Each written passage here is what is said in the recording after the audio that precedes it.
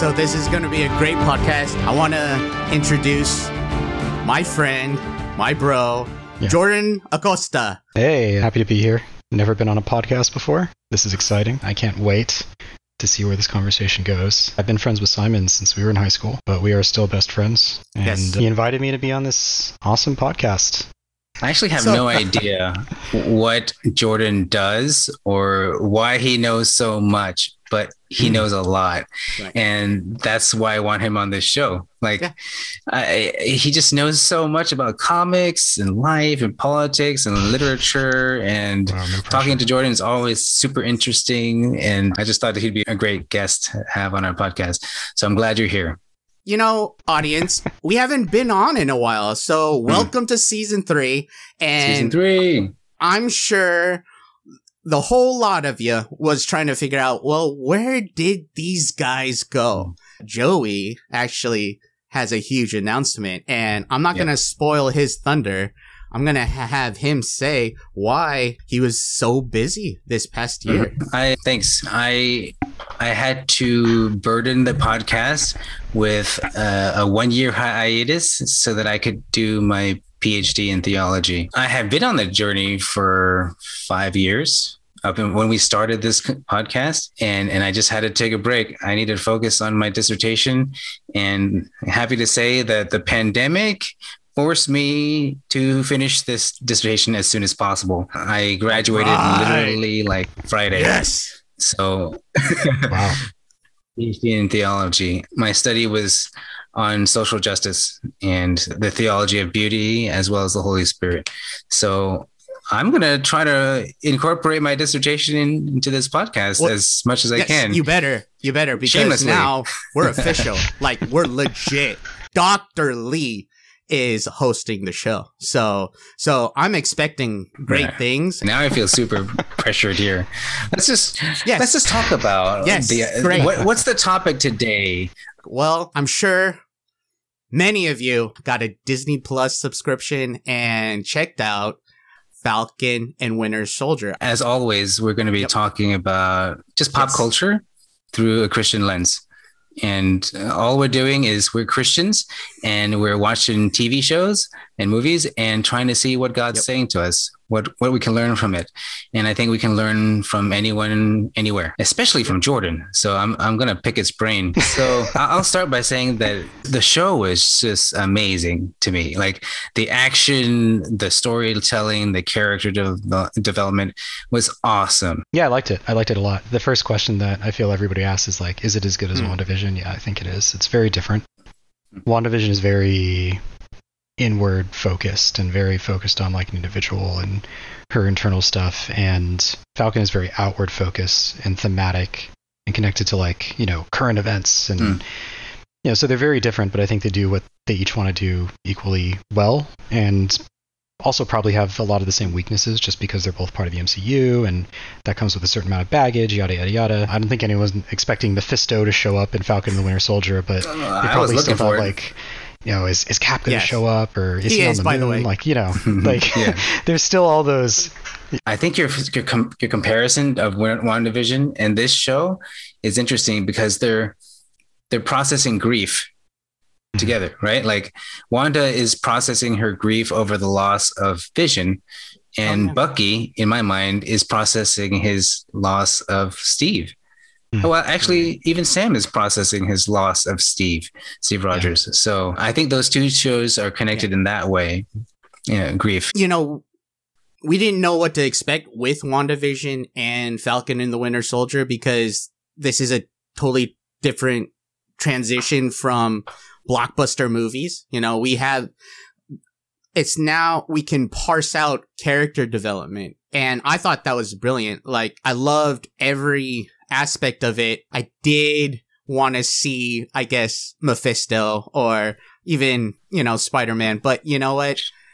Yeah, okay. Right. That's enough. That's enough for me. Overall, story was phenomenal. I enjoyed it very much. And man, we'll probably talk about it, but like that last scene with Isaiah Bradley, that kicked me in the gut. But so without further ado, let's just get into it. And Dr. Joey Allen Lee, why don't you bless our discussion by leading it first. You know, what is the main thing that you noticed? What did you get out of it? It's not too hard to see that they developed this show on the heels of racial issues in America, right? It's pretty obvious. And in my eyes, it's not hard to watch the show try to process through like prejudice and racism and classism and all of that. And I think they do a wonderful job about it. So for me, the central thing that stands out about the show is, what is power? What is privilege? And what do we do with it? And all of the characters are wrestling with power and privilege in some way or another. Think about it, right? Like you can come up with examples of people who are wrestling with power and privilege. Clearly, John Walker, he gets the shield and the uniform, and now he has all these expectations about what he's supposed to do with power and privilege. He doesn't consider it privilege. He considers it a job, but we can talk about it. I don't think it's a job. It's supposed to be a call, you know? But this is the way I see it. In Spider-Man, it's always the line of, with great power comes great responsibility. But they never want to say it because it's cliche. But essentially, every superhero show or movie talks about power and privilege. And so let's just talk about Sam. Sam was given the shield, which represents power of some sort, but he doesn't think it's that he's worthy of carrying that power. And every Marvel hero is always trying to prove that they're worthy, you know? And I just love how in 6 episodes, Sam proves that he is worthy because he doesn't try to wield his power and privilege over others. He uses his power and privilege to help others and to serve them, you know, and he helps Bucky to process his grief and his identity issues so that he could also serve others too. I think this is going to come up often. Carly wants power. John Walker wants power. The politicians wield the power and privilege, all of it. So what do you guys think about this? One of these of this as a central topic, power and privilege. I think that's spot on. So you mentioned John Walker, right? The most interesting thing about John Walker is that he's not really like a villain in the sense that he's a bad person. He's not out with some grand plan to destroy the world or snap half the world away or whatever, right? Mm-hmm. He's not even really asking for the position he's been put in. It's just more like he expects to be given power because he is privileged. Like, he's not evil, he's just privileged, right? He's been privileged all his life, and they kind of send that message very clearly right from the start, because like in the first scene, it's his hometown, his high school, right? They're on a football field, classic Americana, red, white, and blue everywhere, brass band, right?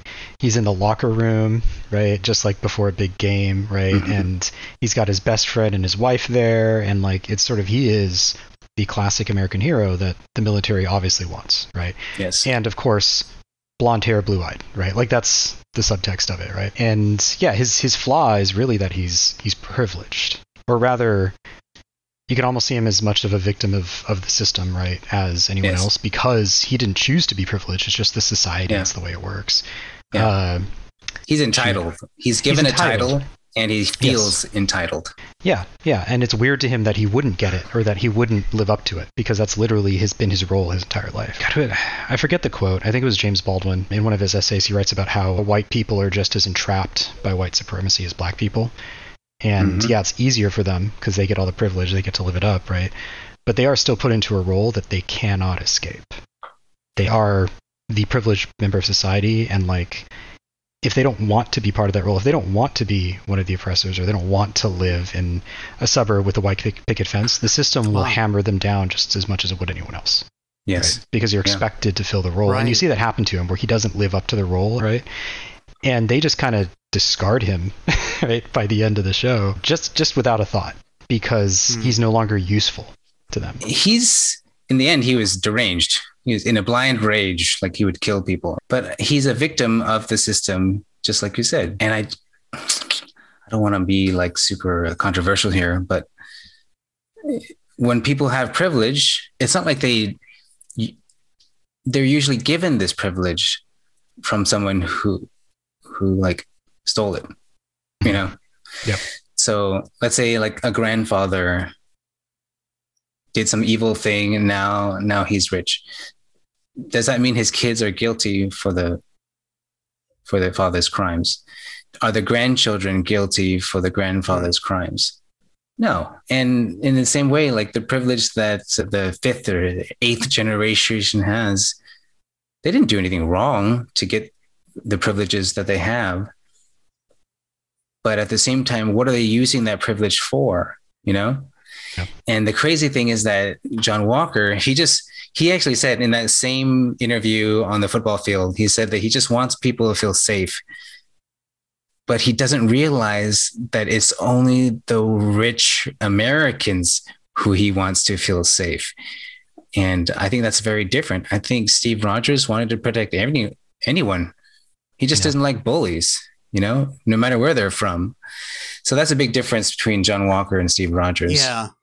I think I agree with Jordan. I like how you quoted James Baldwin there. And I really think that encapsulates John Walker's situation. I think that though he constantly was failing throughout the entire show, and like he found it very, very difficult, very difficult to figure out why. And like, honestly, the show never really answers that. You know, we're kind of seeing like we saw in the last episode, like this moment of redemption for him, like, oh, there's some good in him. But aside from that, I feel that there was a lot of blind spots that he couldn't tackle because of this said privilege. You know what I'm saying? Like he had this rose-colored lens of what society looked like for him, like the United States system. Like, you know, it is the pinnacle of freedom and democracy. You know what I'm saying? And like, if we just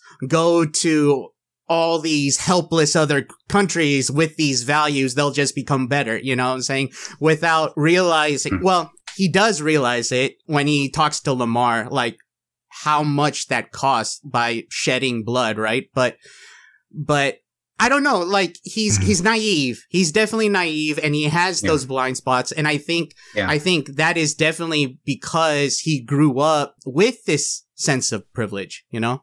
I have an example of that. He was at that cafe with Lamar, and Lamar asks him, imagine how many lives we could have saved that day if we had that serum. Mm-hmm. The subtext is that the American soldiers would have saved American lives by killing a ton of enemy lives. Yeah. And they never processed whether it is right or wrong to kill enemies. As long as it's killing them, then it's okay to save, then it's okay. I've saved lives. I've saved our lives because our lives are more important than their lives. You know, and he's blind to it. And I think a lot of people are blind to it, that as long as we're protecting our own, it doesn't matter how we mistreat other people. You mentioned this is about power and privilege, right? When they say, imagine what we could have done if we had the serum. It's like, if only we had more power. Yes. We could finally put in place the right order that would, you know, that would keep people safe. We could finally create the society that would be like the correct society. I think that's always like the subtext behind those sort of things. And that's true for, I just love that you said that. It's true for Carly too. She believes that if we had more serum, then we could do whatever. It's always this blank. If only we had blank, then we could accomplish what we blank, you know? And it doesn't always work like that. Power doesn't have to come, or ability or capacity or agency doesn't always have to come from outside. Some MacGuffin that Simon would love to use, right? Like internal character and moral fortitude. To me, that's more powerful than whatever like external powers you can try to acquire. I'll reference a particular person in the Bible who basically encapsulates that. I mean, to a certain extent, I don't like this person, but David was that kind of figure, because explicitly it says in 1 Samuel that man looks God says to the prophet Samuel, man looks on the outside, but I look into the heart, you know, and Captain America, First Avenger, epitomizes that with the Dr. Erskine. He says, it doesn't matter. It doesn't matter the external. It only matters if you are a good person. I think it resonates with what you're saying. Man. Absolutely. Yeah. There's the difference. You've got people like U.S. Agent, Carly Morgenthau, even Zemo, I guess. Like, the thing is, even though they have different political outlooks, right, they all converge on, like, authoritarianism, right, which is there's the right order and it must be enforced, right? And Zemo kind of like, he doesn't think he's doing that, but he kind of is, right? Like, he's trying to enforce a certain order. Yeah. And yeah, like, Captain America didn't really have an order he wanted to put in place. He wanted to stop bullies, right? He wanted to stop things. And you could argue that that's limiting. He's always reactive. But the alternative, right, to be proactive is to be like Iron Man, right? And to put a shield around the world and like yada, yada, yada, right? Create the perfect Fury. Or like Fury, yeah. Yeah, with the 3 helicarriers, right? That would like track every superpowered person on the planet. Stopping crime before it happens. Yeah, no. And Zemo his ideology is totally misguided, in my opinion. He thinks that superpowers always lead to supremacy. He thinks that when you have superpowers, that makes you powerful, but it's not. The politicians are powerful. A misguided teenager is powerful.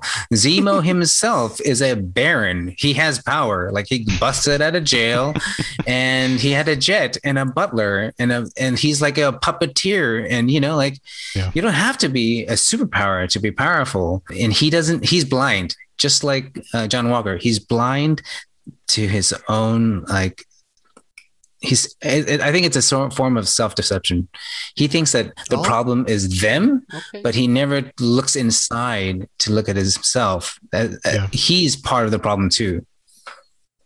Yeah, Sam does stand out throughout the series. They make a point of portraying him in this way. Everyone else does have a very us versus them mentality, right? There's the good guys and the bad guys, and Sam just doesn't do that, which is really his main point of conflict with all of them at some point or another through the series, right? Like, he's arguing with Carly about how she's like, are you with us or with them? And he's like, dude, I'm with all of you, right? Like, I don't want anybody to die, right? I don't want anybody to get hurt. And he has like a similar confrontation at some point, right, with US Agent and with Zemo, right? So that's an interesting point that, like, it's us versus them for all of them. And the thing that sets Sam apart is he doesn't think that way. And it's tough for him to do that. You can tell, like, it's hard to do that, especially towards the end, where it's easy for him to want to walk away, because how do you resolve an us versus them mindset? It's so difficult.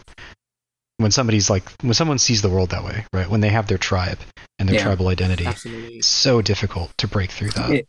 It's so ironic because the Flag Smashers, they want unification without borders, which sounds great. They want unity. What's wrong with unity, right?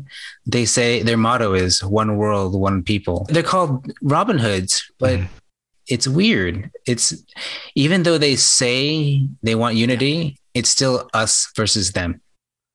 Well, it's one world for the red people, right? It's one world for the proletariat, right? And then they have to decide who's in the proletariat and who isn't. For the dumb people, what does proletariat mean? The workers.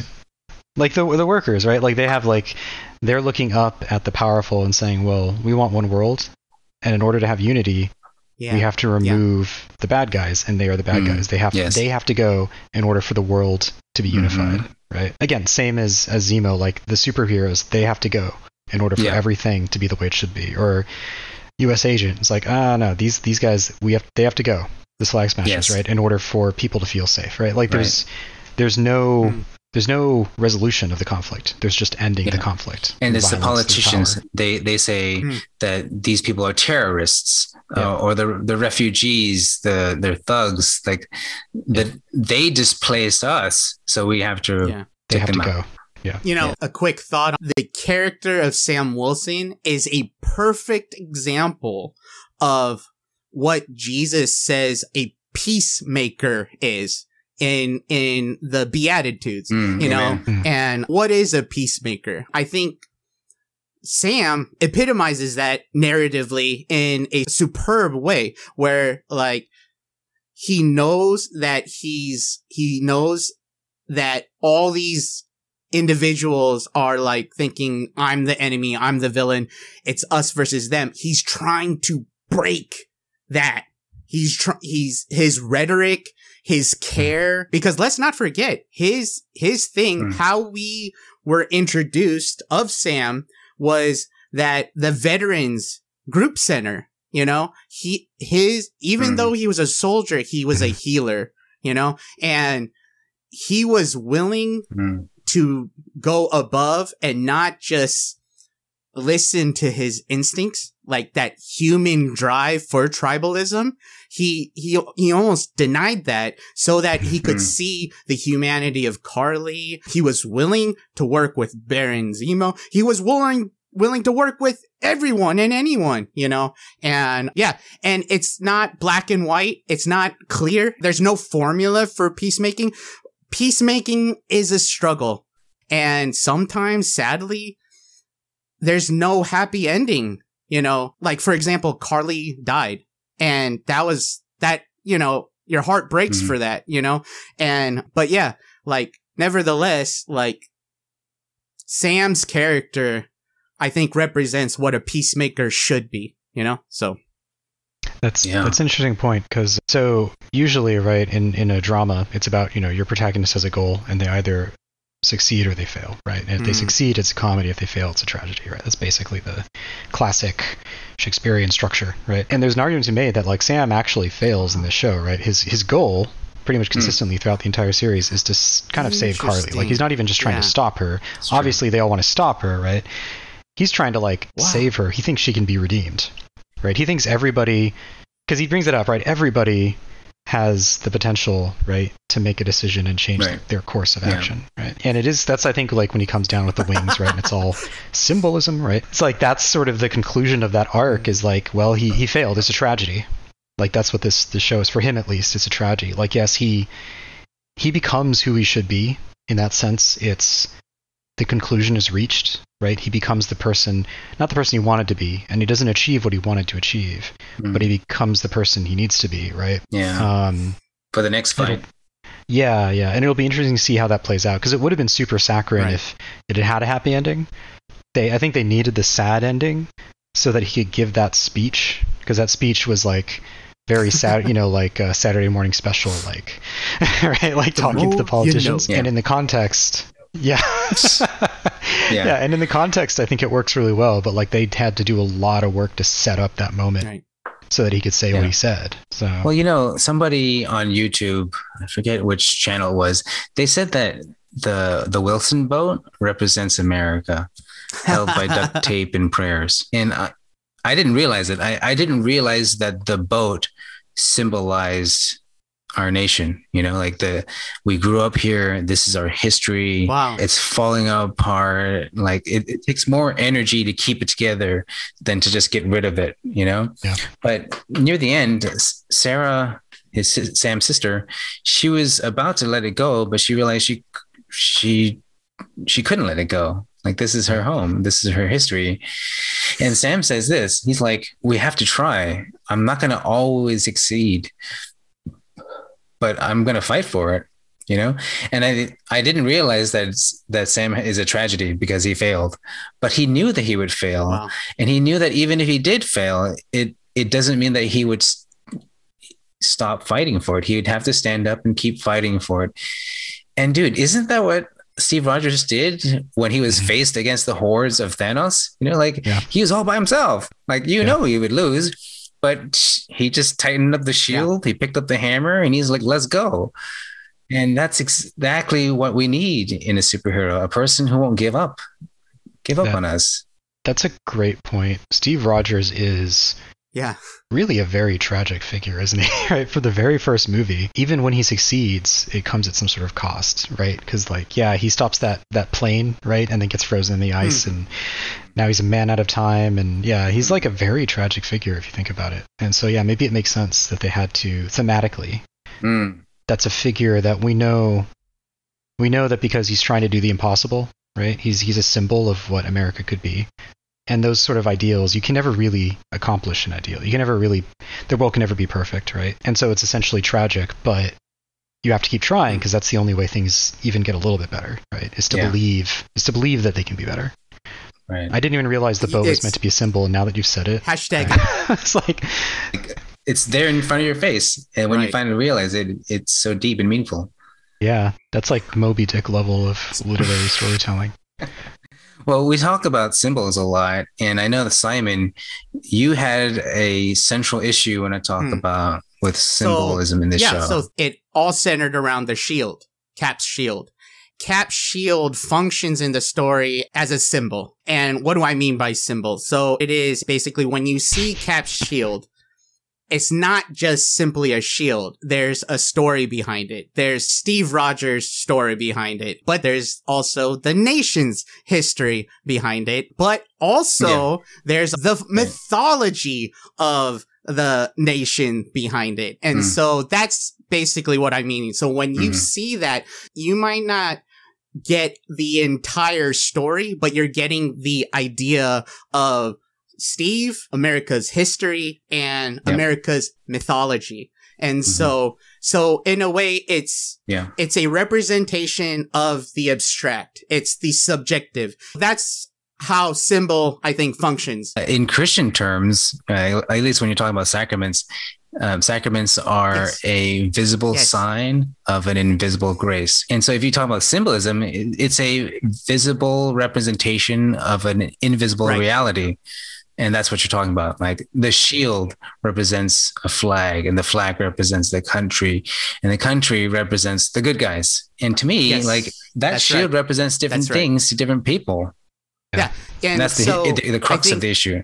If I could categorize it, what you just shared, Joey, is basically the mythology of the shield has both negative and positive. And there's people who've experienced the negative. For example, Carly Morgenthau, Isaiah Bradley, they experienced the negative mythology of the shield, but there is also those who see it positively and also experience the positive of the shield, like John Walker, Bucky Barnes, Sam Wilson, and so all of this is a physical representation of the invisible.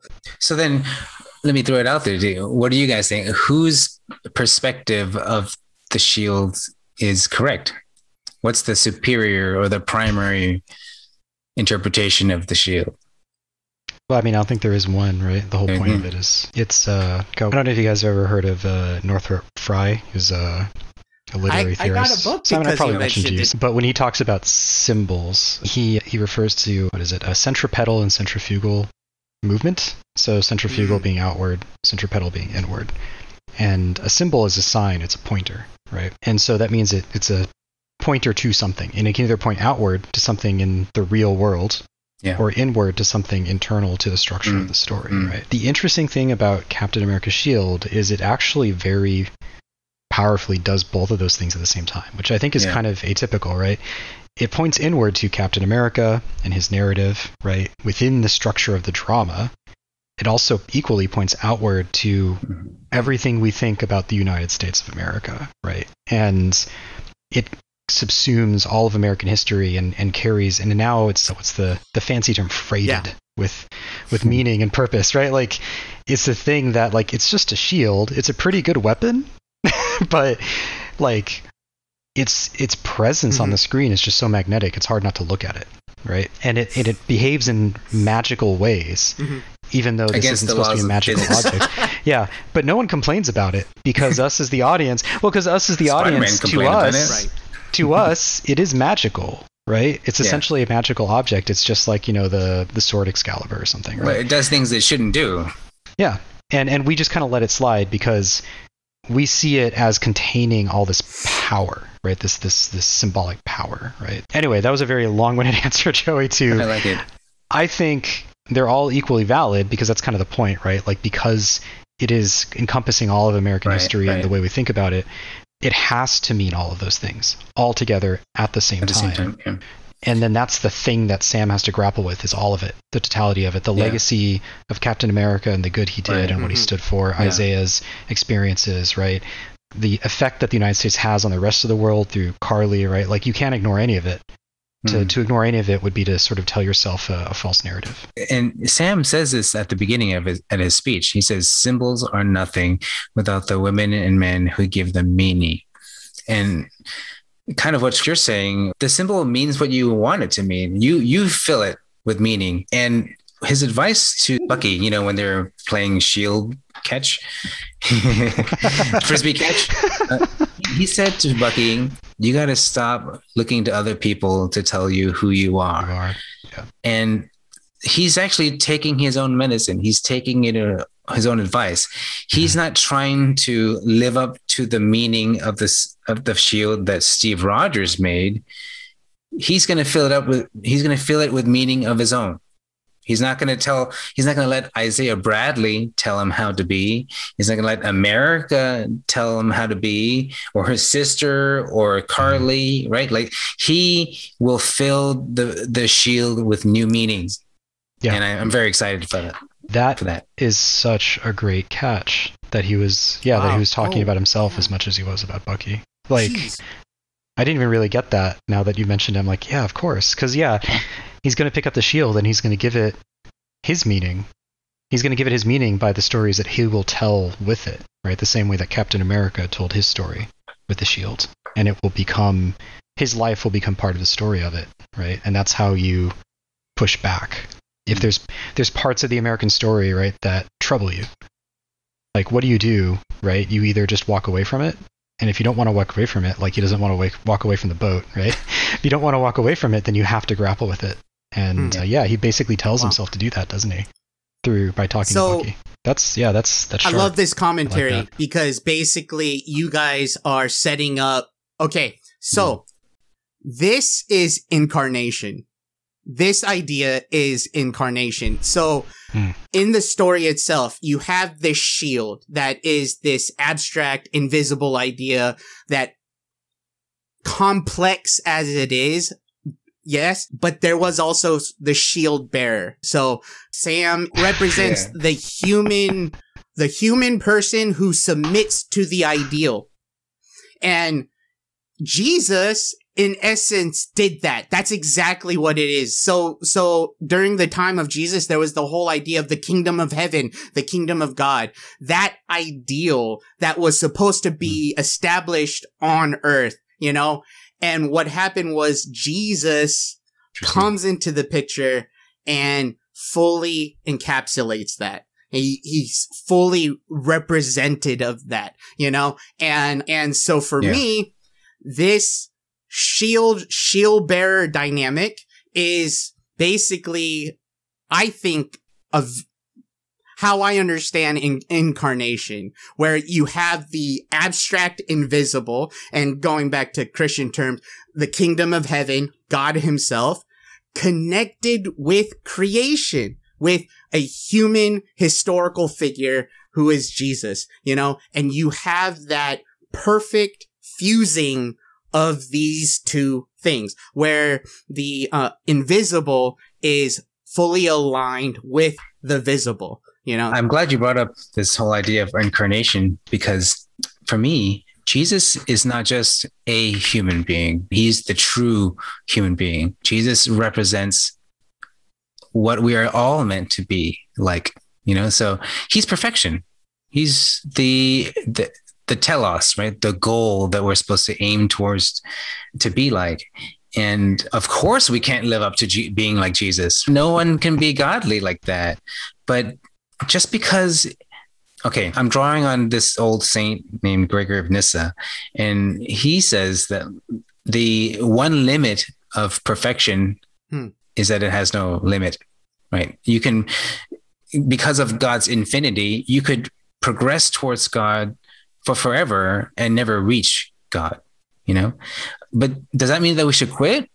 Do we just give up, like, and not try to be virtuous and not try to be perfect? He says, no.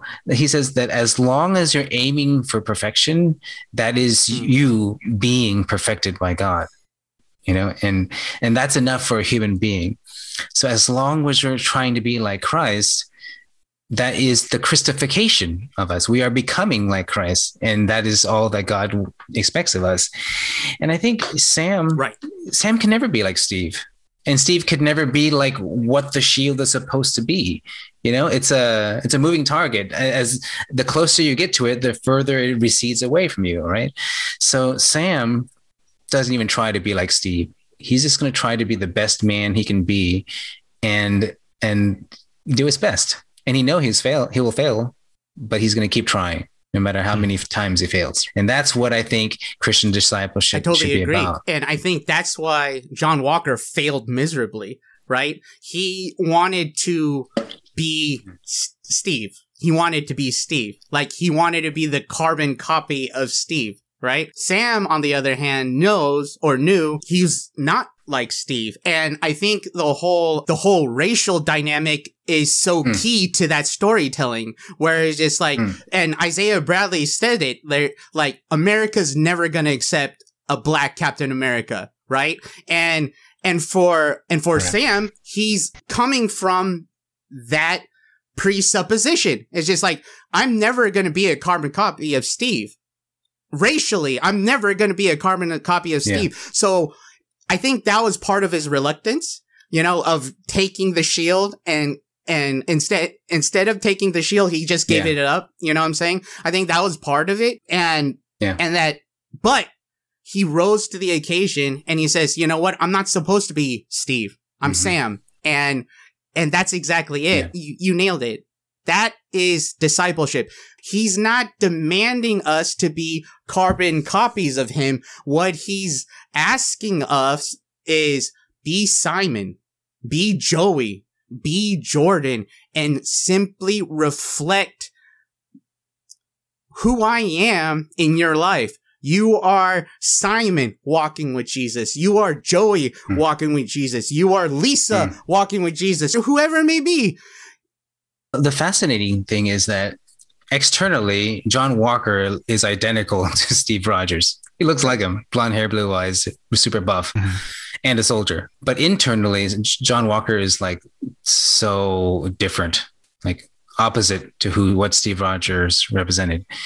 But internally, Sam was very like Steve, if not externally. So I didn't realize it, but it's like a chiasm, you know, if you know what chiasms are.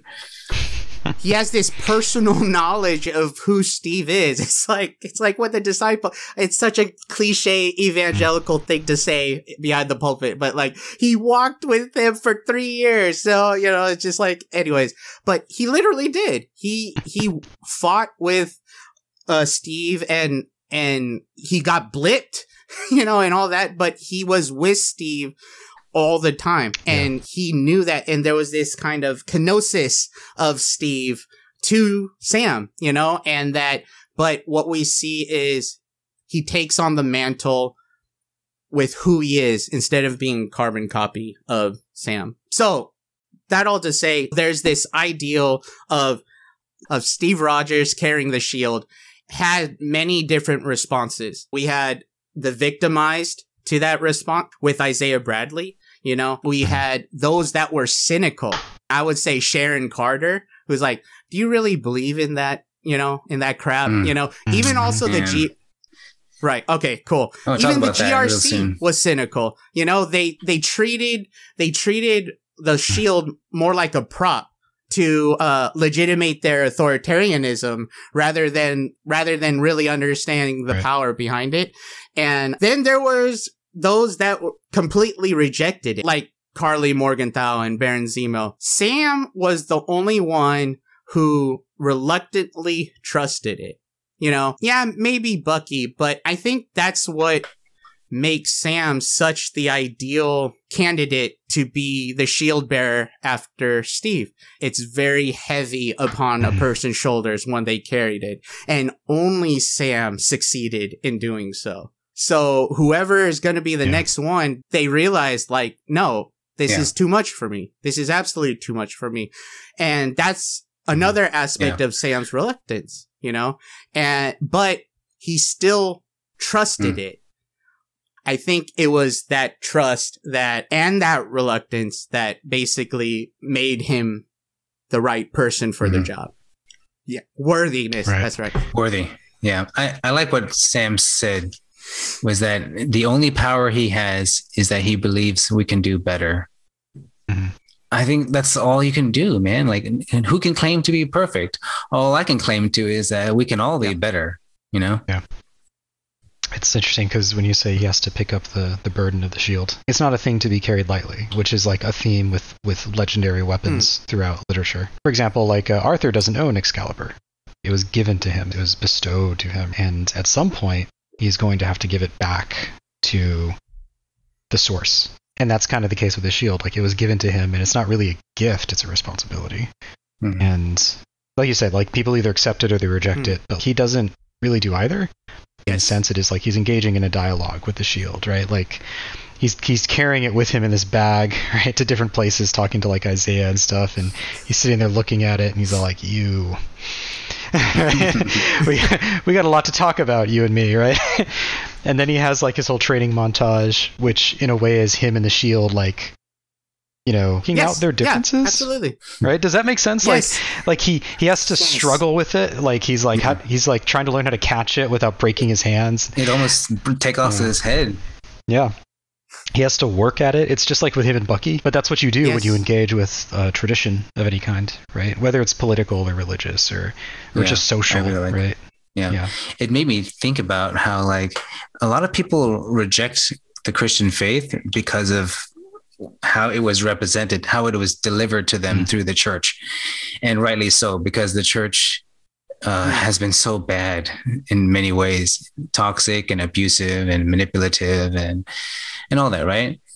But does that mean that the faith itself is wrong or impure or defiled?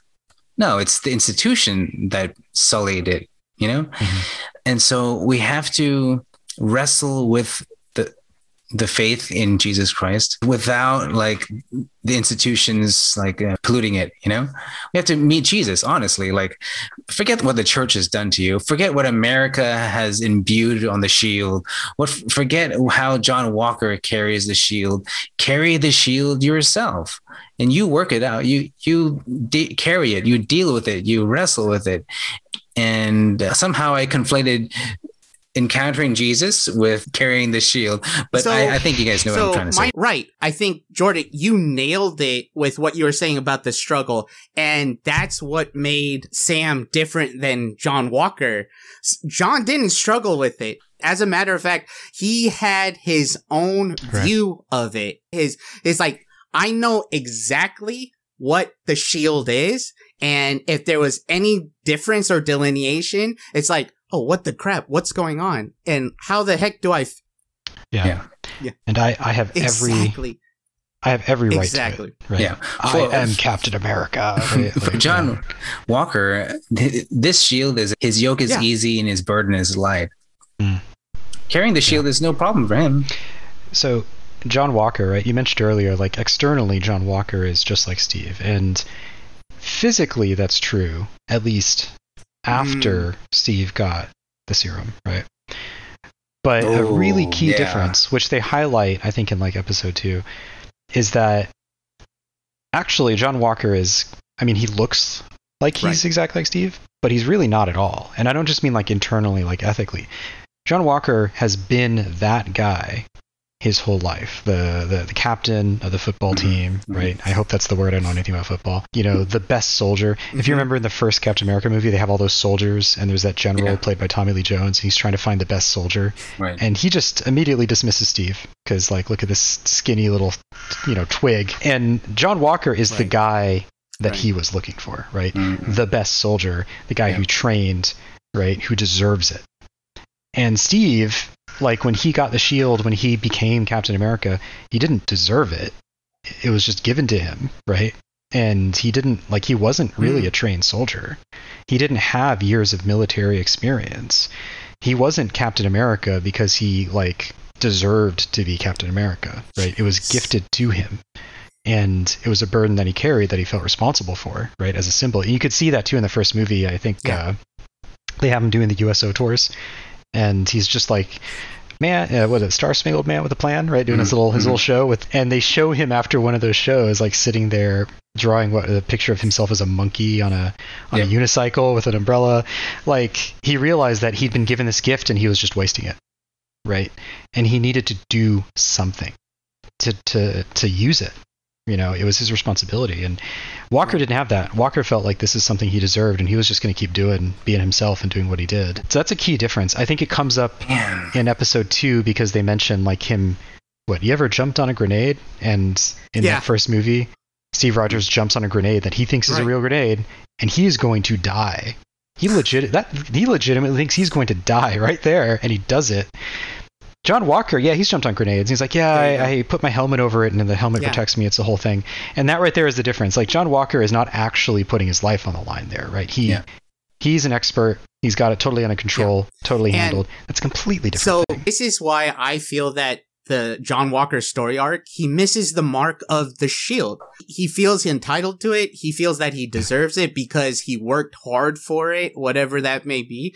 And so then he's like, now I have it. I am the perfect candidate for it. But he constantly failed. Every episode, he constantly failed. And then to the point that the cost of his failure was the loss of his best friend, Lamar, right? And then he becomes this crazy monster. So what is that? When we have this ideal that we look up to, you know, and it governs our life, and we constantly fail over and again. We view the ideal as something that mocks us. It's like this idea, like when I see the ideal and I could never measure up to it. I could never fit the mold. It's now I perceive the ideal as someone who mocks me, someone who exposes my failures, like a mirror looking at me. I look through the mirror of the ideal and all I see is just warts and all that, right? And what we see is after Lamar dies and he goes through the tribunal, that's when he goes crazy by killing that person. But like, he just, you know, what we see is another response to the ideal or the shield is resentment. We see he resents the shield now. And what happens when he resents it? He makes his own shield. And John Walker's story is the story of idolatry. That's basically what I see in that arc, is that constant failure over and over again is so pressing and so burdensome, because now I see it through the ideal myself and I'm just like, I hate myself. This is ugly. This is like, so what am I going to do? I'm going to make another mirror while I look like the hero. I'm going to create a shield that forms to my understanding of it and forms to how I see the world, instead of actually genuinely struggling with it like Sam did. And so he makes his own shield and he basically says, this is the ideal that really fits me, and the other ideal is false, or the other ideal is wrong, but the truth of it is I didn't really understand the true ideal to begin with, you know? And so instead of struggling with it, I make my own shield. I mean, failure is how you learn, right? Like that's the important thing is continual failure is how you grow and become better. You don't get better by being better. You become better by failing. Failing at something that you're not able to do and then learning from it. It's notable that John Walker doesn't learn from his failure. He just insists, I am Captain America. This is the story that my life is supposed to be. And so he kind of like powers through it. Right? He's like, no, I'm just going to keep being Captain America. I don't care what the government says. You can take the shield. I'll make my own shield. Right? Like, because I'm Captain America. Like, he's just kind of now at that point, he's delusional. Like, he's just refusing to accept that he failed. He says, I didn't fail. I did everything you told me to do. This was the mission, right? I am Captain America. It's a really interesting moment because, his real tragedy is that he is incapable of learning, incapable of growth. Yes. Right? Whereas Sam fails continually. But by the end of the series, he's showing up in this awesome costume. He's got the shield and the wings, right? Like, he fails, he learns, he gets better. and he just keeps getting better. Like this is a guy who used to just be like, he was a military counselor and that was his job. And through the story of these movies and stuff, right, he has turned into a superhero, right? And that's what failure does for you, right? That's what failure does for you. And without the advantage either, right? Like he becomes a superhero in his own right, fighting like enhanced individuals, but he himself has no enhancements besides the wings. And now he has vibranium wings, which is nice. Yeah. But yeah, he has a train for it, right? And I think it's really interesting that you're talking about John Walker's kind of psychosis. I like that conversation that he had with Lamar at that cafe. Lamar says, power just makes a person more of themselves, right? Mm. I think I'll have to ask you guys, but I think I agree. Power augments what you already are on the inside. And what we can tell is that on the inside, John Walker is a messed up dude. So the problem is that he doesn't have a good assessment of himself. Yeah. He thinks too lowly of himself at the beginning of the movie because he's like, oh, I can't believe just a guy like me got to get the shield. So he's putting himself down. And then the Good Morning America hostess, she's like, oh no, like she builds him back up. You know, I think he's probably had people doing that for him his entire life, you know? Yeah. Go ahead. So he humble brags and then he has people exalt him. But just like Bucky, he looks to other people to tell him what he's worth, who he is, and what he's meant to do. And he thinks he's a good guy because they tell him he's a good guy, but really he's not the good guy. Well, he doesn't see himself. Narrative. He doesn't see himself as the good guy, and he has to compensate for that. Ooh, wow. Yeah, I didn't. Because he says that right early on, like he's like, "Am I ready for this?" Right? Like maybe he doesn't see. It's like, oh, the things we had to do. Like he doesn't see himself as the good guy. Yeah. He committed all those atrocities in Afghanistan, and they gave him 3 medals for it to like kind of soothe his conscience. But he knows that he did horrible things. Yeah, but he's playing the role that he was assigned to play, and he does it well. Yeah. Right. Yeah. And he says that, right? Like, I did what you told me to do, and I did it well, right? And he did. He did what they told him to do, and he did it well. That was the deal. That's the deal of privilege. He played by the rules of the game that was set up for him. And here's the difference is that when Fury told Steve Rogers to do something that was wrong, Steve Rogers didn't do it. He didn't follow orders. Good soldiers are supposed to follow orders. That's why Nazi soldiers went ahead and killed Jews during the Holocaust. They were just following orders. But the thing is that we have to do what we think is right. And sometimes doing what is right is against the orders of those above us. Yeah, so this reminds me of Civil War, right? Where, you know, Iron Man versus Captain America, and Iron Man's trying to get him to sign the, what was it called? The Sokovia Accords or something? Yeah. And Steve Rogers says, like, I know we messed up, but at the end of the day, the safest hands are still our own. And at the time when I watched that, I thought that was kind of a ridiculous thing to say. I felt like, hey, like these people have superpowers. They probably should sign these accords. I feel like that's a good idea. So you were Team Tony, huh? I was more Team Stark. Yeah, like I don't know how I don't want superheroes showing up and blowing up my neighborhood without accountability, right? Yeah, but impunity. Yeah, but it also says like, well, I have the privilege of feeling that way because I live in the United States of America, where other governments don't get to show up and do that to my neighborhood without accountability. But if I lived somewhere else, the Avengers would be just a more powerful group of people, right? If I lived in Afghanistan or Palestine, you know, it would just be, well, I mean, just add them to the big pile of powerful international entities that are blowing up my neighborhood today, right? Yeah. And in retrospect, I feel like maybe I have more empathy for that position. Like, at the end of the day, the safest hands are still your own. Like, you need to be responsible for your own actions. You can't just take orders. And by signing those accords, he would be legally obligated to take those orders. Without even considering right or wrong of it. Yeah. And he can't do that. Yeah. Yeah, which isn't... And I guess it makes sense now. It's kind of obvious in retrospect. In the very first movie, he self-actualizes as Captain America for the first time by disobeying orders. He leaves the USO show and he goes and he rescues the prisoners from the camp. The raft. Yeah, against orders. He just goes and does it. And that's how he first becomes Captain America, right? So it kind of makes sense that, yeah, he's basically spent his life just doing what he thought was right, regardless of whether the authorities told him to do it or told him not to. And check it out. Like, John Walker is an extension, like an undiluted extension in the U.S. government. That's how he was able to track Red Wing. Yeah. That's how he was able to, cut short the therapy session, right? Like, what John Walker does is what the government would do, But with Steve, it wasn't that tight. Like, there's the government, there's me.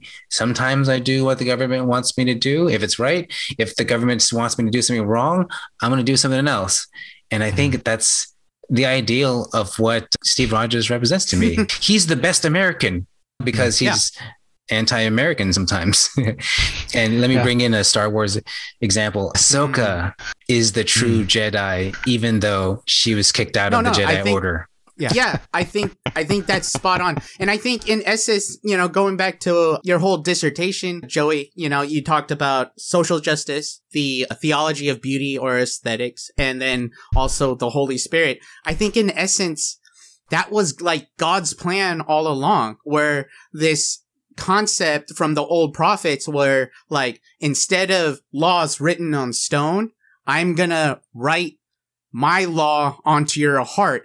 I'm gonna internalize it for you. And then we see it in the Christian faith tradition, Pentecost, where there is the indwelling within each individual, the Holy Spirit, so they can do and take responsibility, go and do the right thing, and not rely on something external because it's within them. There's a subtext of, I think, the law, and I'm going to say like capital L law, as in the concept of law, right? There's a subtext of that throughout the series, isn't there? The idea is like what is the law and who gets to decide what it is, basically, right? And I don't know if the poet W.H. Auden has a poem called The Hidden Law, which I'm not going to recite here, but look it up, and it's basically exactly what you just outlined, though, which is people associate the law that is right and wrong, right, with different things.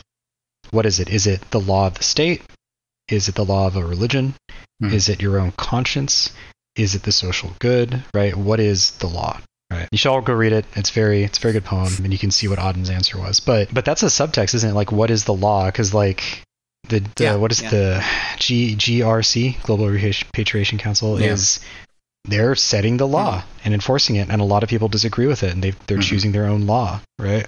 And so is Sam, but he's trying to thread a needle because he also recognizes that doing what somebody like Carly Morgenthau does or Zemo, we're literally just taking the law into their own hands, right? Like just deciding, I will decide it because I think society is wrong, right? Whereas like U.S. Agent, like you said, Joe, he's an undiluted extension of the U.S. government. That's a really good turn of phrase. He's an instrument of the government. An instrument, he's part of a power structure, and he has no identity outside of it. Yeah. Like when they take away the shield, and worse yet, give him a less than honorable, what's the term? Discharge from the military.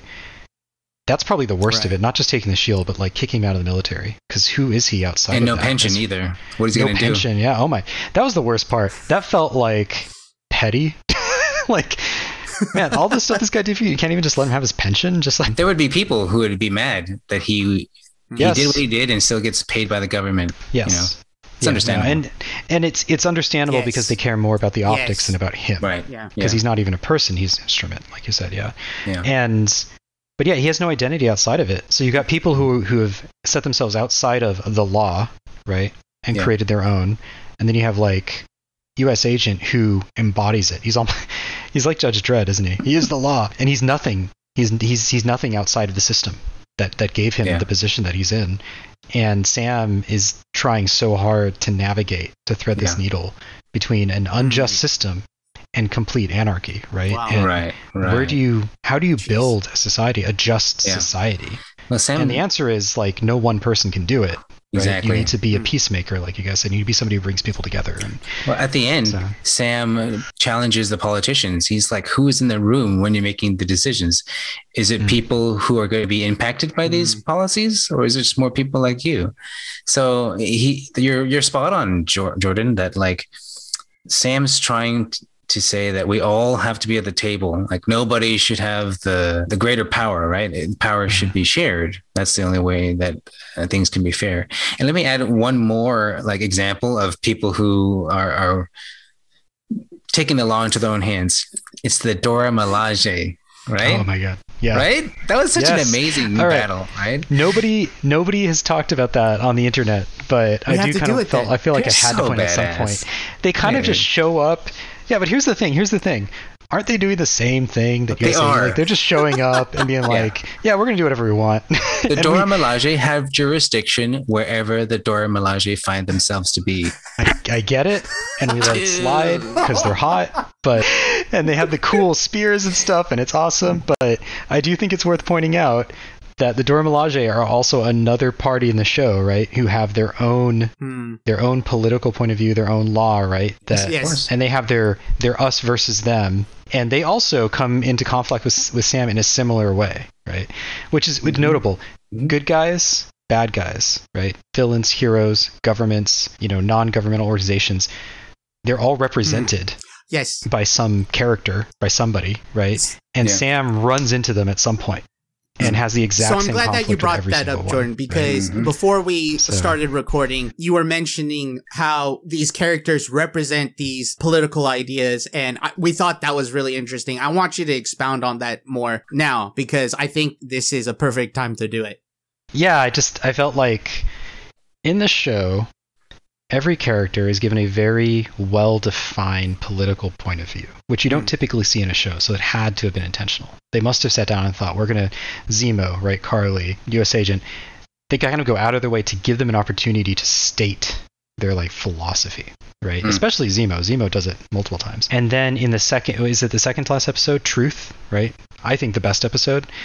Every single one of those characters, the Dora Milaje included, they kind of get to their closing arguments, right? There's a scene where they sort of get their final say before the big climax at the end. And dramatically, it's dramatized by them being given a decision, right? So, like, Carly has one last chance to turn aside from the path she's on before that last episode. They're there in New York, they're in the park.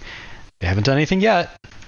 And she has one last chance. What's her... yes, right. Is it her Australian friend? Who sort of criminals like brings up working with the criminals now, right? Like, it's one last chance, and she makes the choice to stay the course. And that's kind of her closing argument. Like, she's made her choice about what her political point of view is, what her action is going to be, and this is her final closing argument.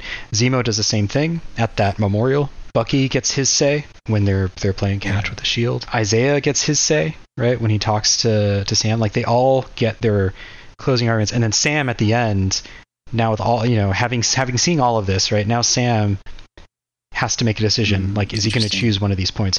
As you mentioned, Joey, though, which I didn't even realize until you mentioned it, he does kind of tell himself, like, no, you can't do that. You can't just decide one of them is right.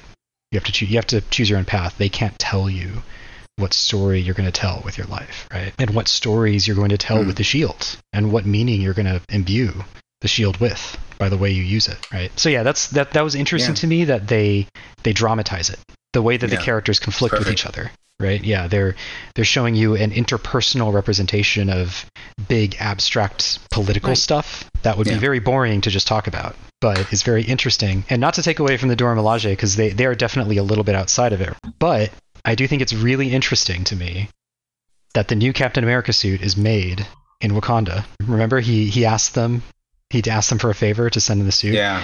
So I do feel like, and I don't know if this is intentional or not, but I do feel like there's just a little bit there, like, hey, like, Sam Wilson, you are a black man in America, right? And this is like a little nod to your heritage as part of the African diaspora, right? Like, so this is and the also red, white, and shield, blue, but the shield is also made of vibranium. Yeah, so they're reinforcing that, right? And so I think Africa, that's y'all. Yeah, that's a role that the Dora Milaje play, though, is to be like. Because this is the thing about the Dora Milaje and Wakanda, which is that it's a dramatization of the concept of African American identity and heritage, of all these people whose heritage, whose histories were lost because they were enslaved. They've lost their languages.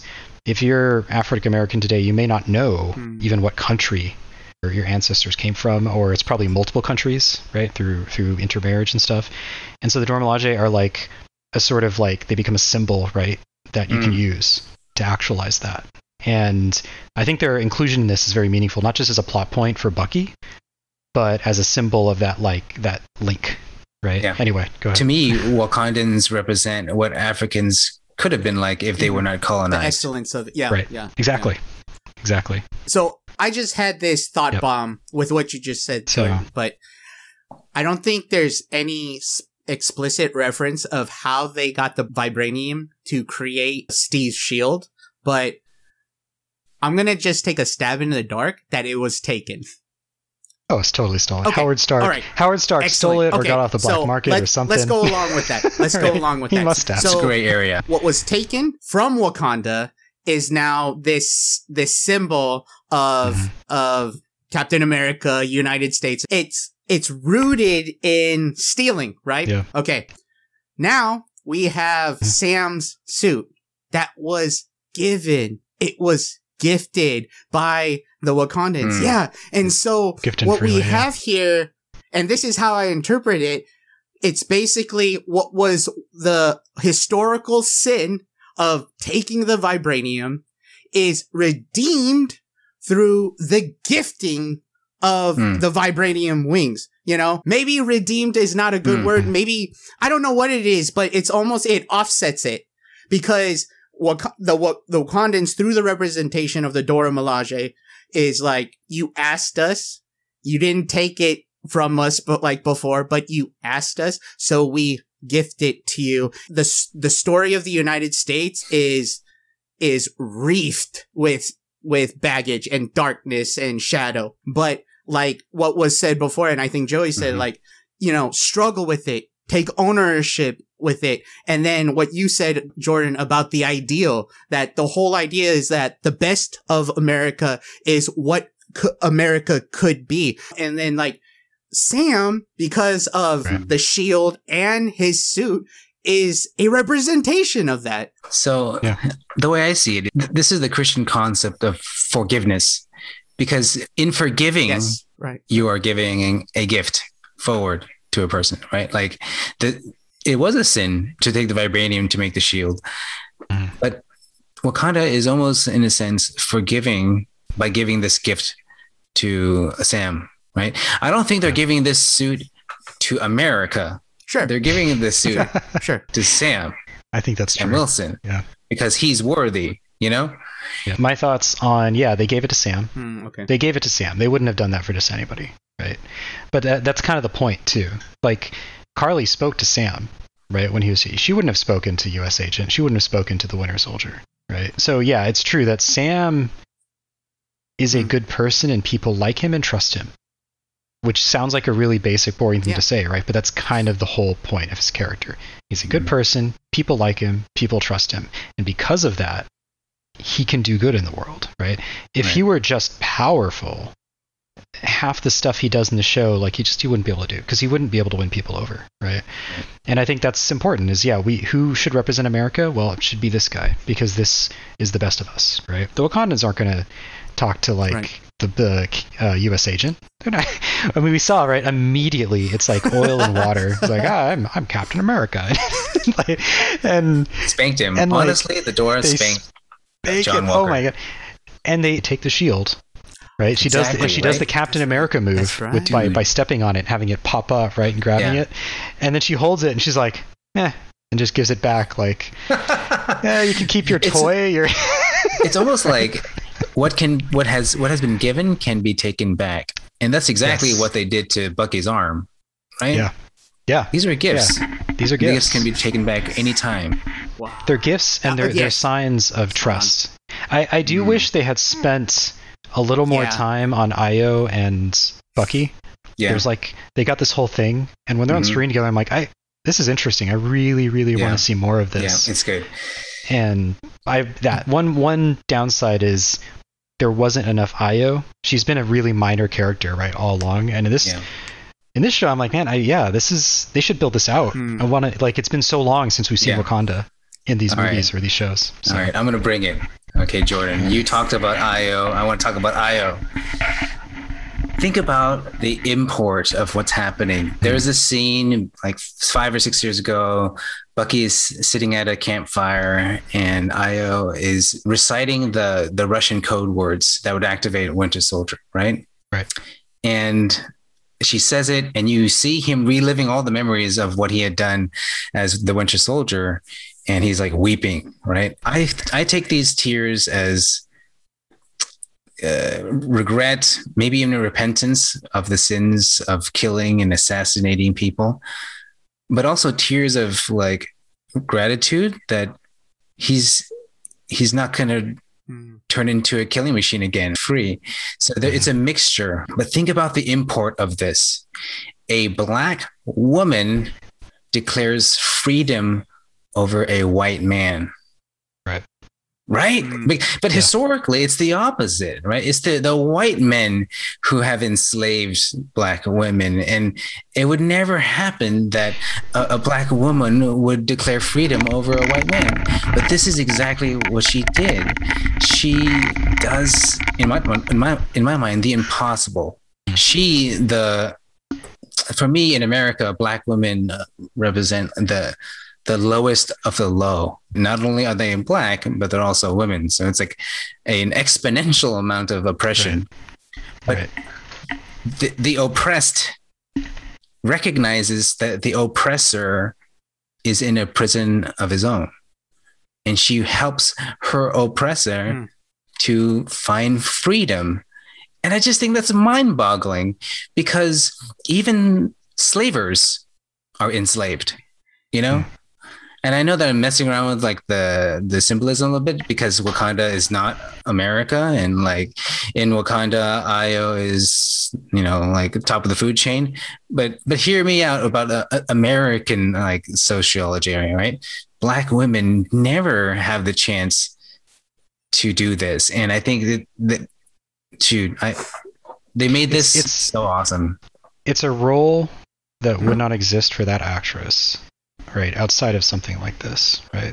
It's funny. It's one of those themes with African Americans in American cinema where like it's so hard, and not just that. I mean, any person of color, it's so hard to get a really good role that isn't in like a struggle movie, right? Right. So like, yeah, like Black actors can get all sorts of Academy Awards as long as they're in a movie about slavery where you know some white person saves them or something, and it is interesting to me. I mean, this is the power of like, you know, comic books and what I would call romance, which is like, you know, storytelling that is a little bit above realistic, right? Where you can kind of create whatever imaginative space you want. And it's notable that Wakanda was not created by African writers, right? It was created in the United States by two Jewish guys, but it's taken hold. And I think a lot of that power just comes to the fact that it's a sort of imaginative space where you can see potential. Right, where you can see things that America currently could not actualize, right? Like there are all sorts of things that the United States of the past and even of the present would not enable, right? Yeah. For people who aren't privileged. Wakanda is a space that allows Americans, right, to imagine all the things that they could do, right? Yeah. And by doing that, you also create the opportunity, because it's you know, because of that imaginative space, we now have these actual movies where actual people get to play actual roles, right? That might not exist if it weren't for this sort of movie. Right? Yeah. It's a very unusual, because you're right, that's a scene that I have a hard time seeing happening in like any more realistic American film, right? And it's super interesting that I think that's why I want to see more Io, because I want to see more of that very unusual relationship, something you do not see in cinema or the arts generally. Like this is a Black woman and a white man, and they're on equal terms, right? And there's like a respect there, right, that is real and meaningful, but also they're kind of on equal terms, but in a way she's kind of his mentor, I guess, in that respect. And where else would you see that? Where else do you see that in the United States today, in the arts, in cinema, like it's so unique. What I admire her most is this virtue of forgiveness, in a sense. And, you know, like think about the Black versus white, like racial tension that we have in America right now. It's easy to make, oh, well, the white people are the bad people, or the black people are the bad people. But dude, I just like how Io doesn't get petty, doesn't like just make Bucky the bad guy. She sees him as a person who has struggles, and she helps him with those struggles, helps him see through the blindness and the fog, and she frees him from his own prison, you know? And so that he can be a better man, so that he can finally help other people. And dude, if only we could do that in our nation here today, you know, like whoever we paint as the bad guy, can we rise above that and see that they do these bad acts because they themselves are imprisoned, enslaved, and oppressed? Maybe because of their victimhood, they victimize other people. Yes, we have to stop that cycle of victimization, but we also have to do it by recognizing that they're hurting too. And that if you can help them, maybe they can help other people. That's spot on. You know, I think that's why stories are so powerful, because a good story will provide the challenge. Like, can we reflect this idea in our world? Can we bring that message into that world? That's the challenge. I'm not going to get into politics on your podcast. Let's say that there's definitely political figures, right, that I have no empathy for. I'm sure you can guess. And, you know, there are plenty of, you know, maybe non-political, very rich people that I also have very little empathy for. But it's easy to look at it and say, yeah, these are the bad guys, right? And we just need to, like, defeat them. I don't know I'd go so far as to say that, like, I'm sure there's some people who aren't hurting, but you still need to build a world where they are part of it. Like, you can't you can't fall prey, right, to the absolutism, right? You need to have the imagination, right, to see how we can all continue living, right, in a shared world, because that's the only alternative to the kind of absolutism that you see with the characters in the show outside of Sam, right? Yeah. And yeah, it's like you have to have that imagination, and if you can imagine it, and you can communicate that vision, that imaginative vision, right? That's the first step to making it actually happen. Right. You know, and yeah, that's what these comic books have been trying to do for decades, right? Is showing these imaginative visions that are ridiculous, but like, here we are now. These are the tent poles of our popular culture. So in my studies of social justice, even biblical justice, you have to have imagination. You have to be able to see a world that doesn't exist yet and to aspire towards it. And it's not a world that Zemo can imagine. He's like, Carly's a lost cause. You have to take her out. And then when Sam tries to reason with Carly, what does John Walker say? He says, what are you talking about? We're way past reasoning with Carly, because he has no imagination either to reason, to talk with Carly. There's no more talk. There's only fight, you know, because they lack imagination. They don't believe. Oh, even the politicians, they can't imagine living with all the people who returned. You know, they can only imagine, well, they're in my home, so I'm going to kick them out, you know? And for me, the only way justice can come around is if you can imagine a better world, and to imagine that we can do better. Yeah, and I think you mentioned earlier Sam Wilson, right? He's like, everybody needs to have a seat at the table, right? He's always trying to de-escalate, right? He's always trying to talk. And I mean, they don't really make it explicit, but I feel like obviously that kind of points back to this concept of like democracy, right? Where the people, if there are people in this world that are, yes, destructive, right? Well, you can live in a world of constant warfare, right?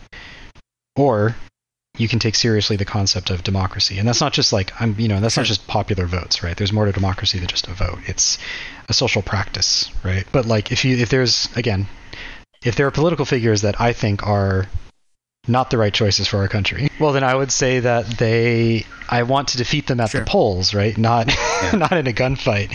It's the whole premise of democracy is that you have peaceful transfers of power because people aren't at war with each other. But that's a hard thing to do. And yes, there are people out there who are absolutists. They're not going to change their minds, right?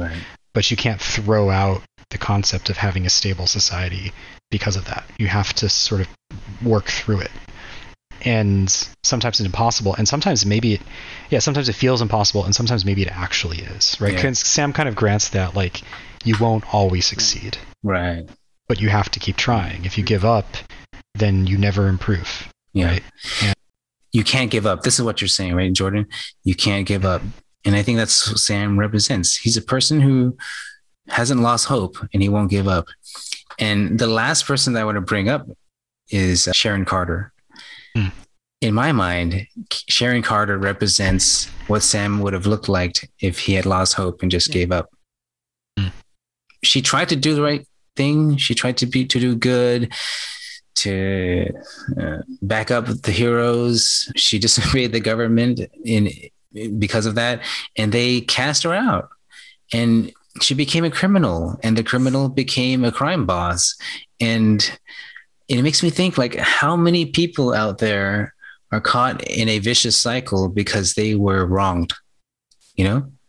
And they were so wronged that they gave up. They gave up hope. They gave up trying to be better. I think there's a lot of people out there who, they're not bad people, but they were forced to become bad, you know? And so to me, Sharon Carter is almost like the mirror image of Sam Wilson. That's interesting. I mean, I think my perspective on, like, yeah, when you've got people who sort of live outside of the law. So to bring up the law again, right? If there is a law that's established and enforced, and for whatever reason you cannot live within it, then yeah, by definition, you become a criminal, regardless of, and you can try to like thread a needle, right? And like try to be moral about it. But like, there are entire classes of people in the world who, more or less by existing, right, are essentially part of a criminalized class, right? And this show basically uses the GRC, right, to point that out. Like, all these people who need to be repatriated, right?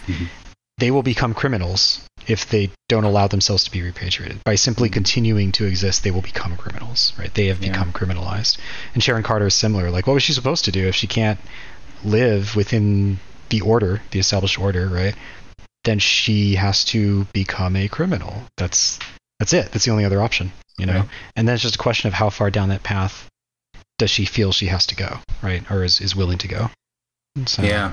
Tragic. And that was one of the hardest parts of the show for me, is to see such a good person fall so hard. We can totally go on, you know, and like I was just thinking, like, shucks. This is if I perhaps right fun conversation, so guys. I think this is a great place to stop. Is good. But thank you, Jordan, for joining us, and it was great, and we loved it. Thanks for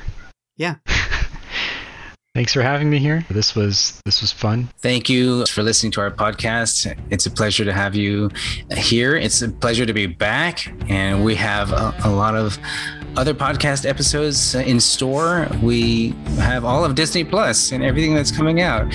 And as always, we're going to come back and talk about the ways that we see God speaking to us through these movies and shows. So look forward to that stuff. Thanks again, Jordan. Thanks again, Simon. And we'll catch up with the rest of you guys later.